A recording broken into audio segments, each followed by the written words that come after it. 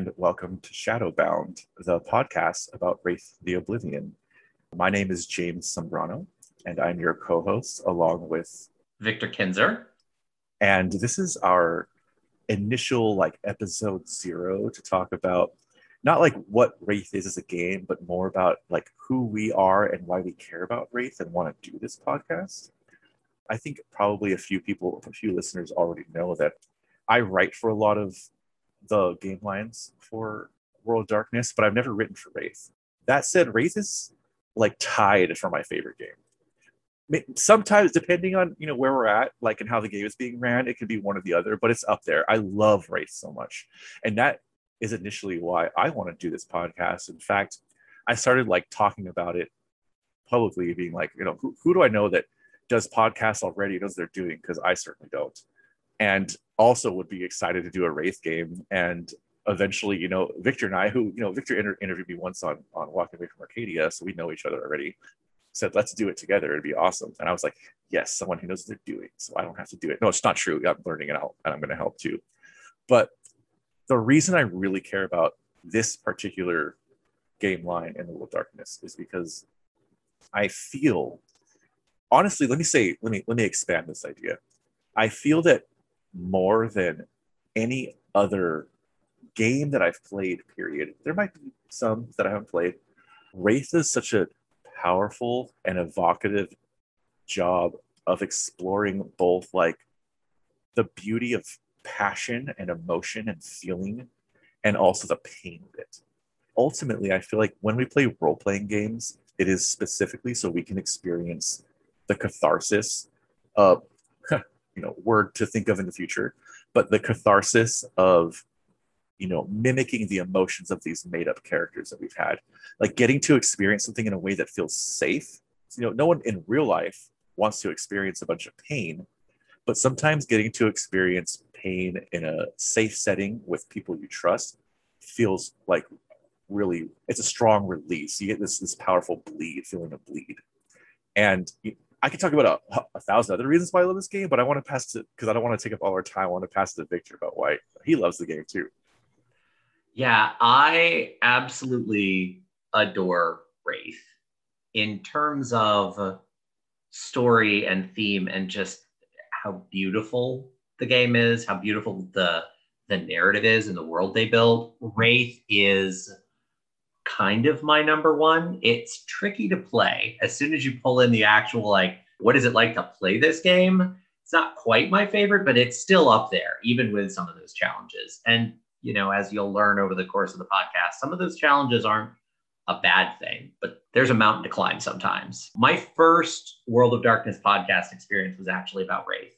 I'm on some World of Darkness groups online and a now defunct World of Darkness podcast that I'm not going to name for reasons. And if you really want to know, message me separately, but I'm not going to name them. They were looking for someone to come on and guest and talk about Wraith. And I went, I love Wraith. I never get to talk about Wraith. Please let me come on.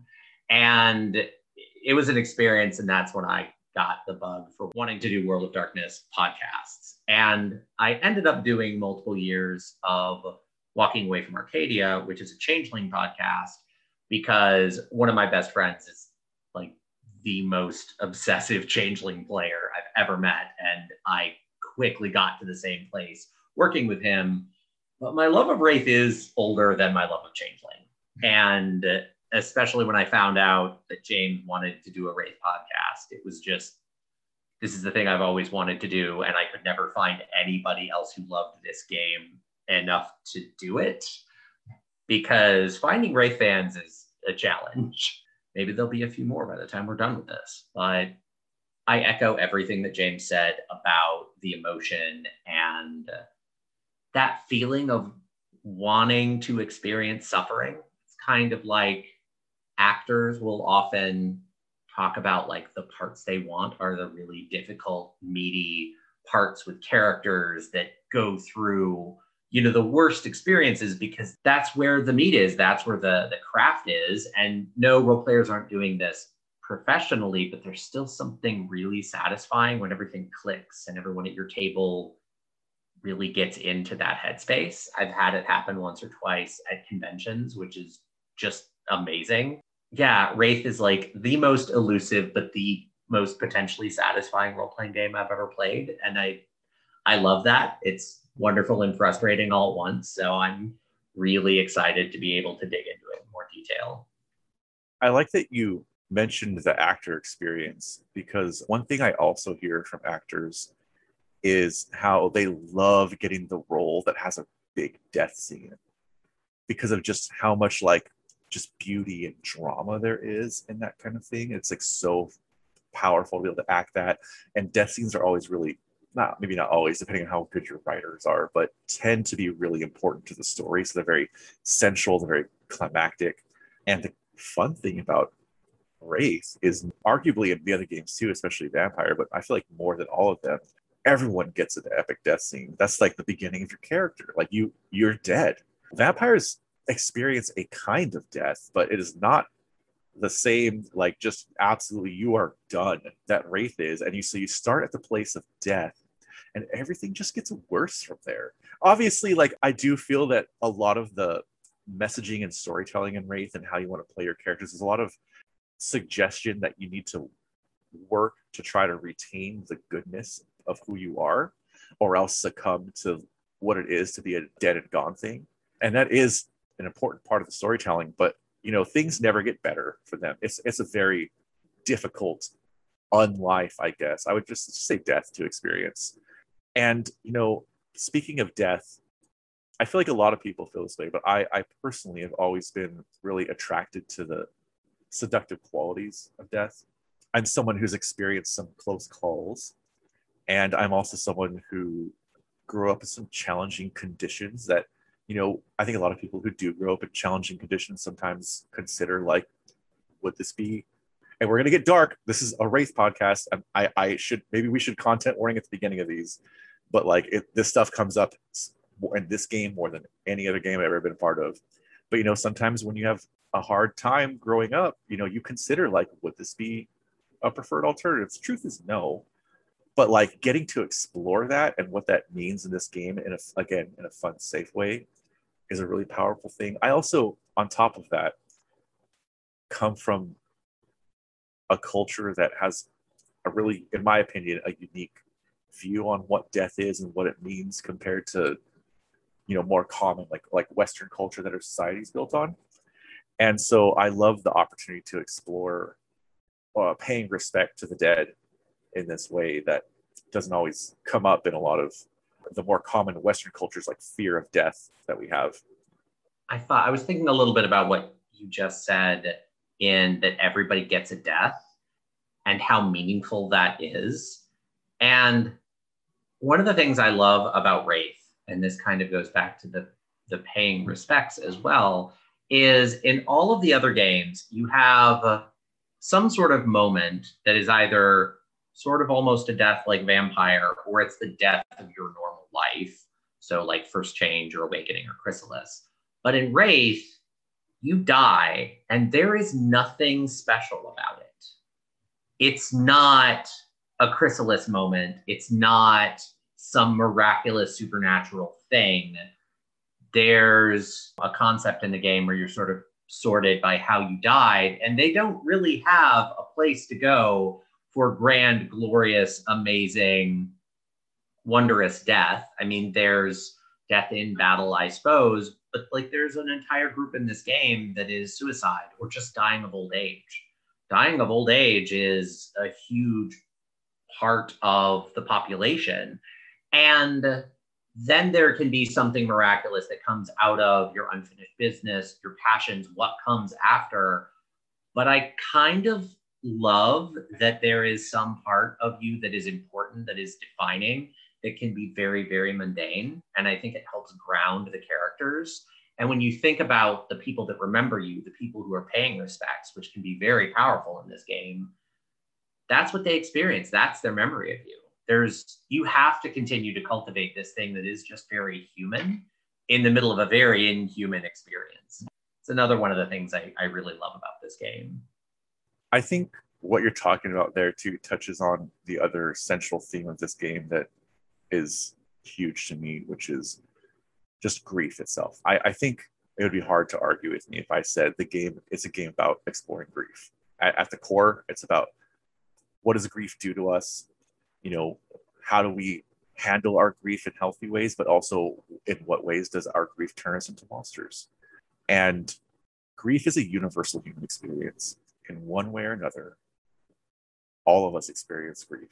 You know, all of us experience loss.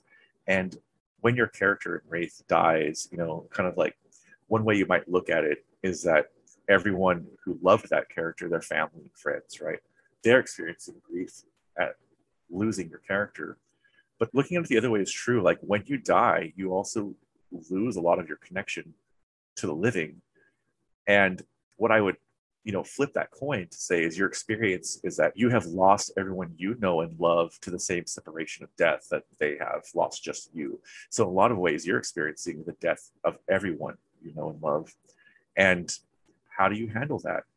You know, a lot of Wraith characters to survive even do everything in their power to retain those connections and those memories like Victor's talking about. Some of them turn into absolute horrific monsters to just try and make it through the unbearable pain of that grief. And, you know, coming back to the first thing I mentioned, which was catharsis, I think there's a lot of catharsis in exploring grief in a way where you're not actually losing people you love. We've talked a bit about why we love this game so much, and we could probably do a whole episode just on that. But what are you really hoping to accomplish with this podcast? Like, what do you want to build by the time you're done? I have some ideas, but I'm curious what your thoughts are on that. You mentioned early on that one of the downsides to playing Wraith is that sometimes it's really hard to get a good group. I'm hopeful that by producing this podcast and potentially the community we could build around it, that we might be able to help just like foster a sense of connection and mutuality in the fans of this community to help bring us together to have more opportunities to have Wraith games, and also just, you know, as podcasts do really well, you know, give people an opportunity to hear and learn more about the game, which I think makes people feel more comfortable playing the game. So it's not that World of Darkness fans in general don't know Wraith exists. It tends to be more that, as Victor mentioned right away, that a lot of people don't really know what a Wraith game looks like. I would love to just, you know, we'll just deep dive into like the setting and into like the ambiance, into the themes and moods, so that we can give people a better sense of that and feel more confident in wanting to like build or play in those games. I want to do it as a service to the fan community in the hopes that we can make it just a little bit better. That's my big goal here. Yeah, that's really my goal as well. One thing that happened with me after about a year of doing Walking Away from Arcadia is I've had a lot of people approach me and say, I did not get Changeling until I listened to your podcast. And I don't think that's anything particularly special or magical about Simon, who's my co-host for Walking Away from Arcadia, or my approach. I think it's just taking the time to talk about a game that people didn't really get. And I feel like Wraith, people struggle with Wraith for very different reasons than Changeling, but it's a similar thing, just really talking about it, this thing that I love so much and James loves so much, and how do we really play it? And these things that are hard to get just from the book, you have to kind of get in and mess it up and learn from it and try it again, and sharing that with people. And I'm hoping there's a similar effect. I'm hoping that in a year or two, I get to hear from more people that, you know, say, oh, I never would have played Wraith just because I didn't even know how to start. And now I play it and I love it, because I feel like this game has a lot of potential and it just needs a little bit of a lift. So yeah, similarly, I really want this to be a service to the fan community to hopefully make the whole line a little more accessible. Also, Simon is magical, so I don't know what you're talking about. Well, we should find a reason to drag Simon on here too. So yeah, we should. Simon is a rip and the least filtered person I know, which is delightful. I feel like that probably, you know, we're going to deep dive into a lot of these ideas we're talking about in future episodes, but I feel like that wraps up kind of just what we wanted to do for this opening introduction, episode 0, just let you know who we are and why we care and why this matters to us. And, that we hope you're excited to come along this journey with us. We're really excited to get started. Welcome to Shadowbound. Hopefully there will be a whole lot of wandering through the underworld to get through by the time we're done. Lots of suffering for everybody. Most definitely.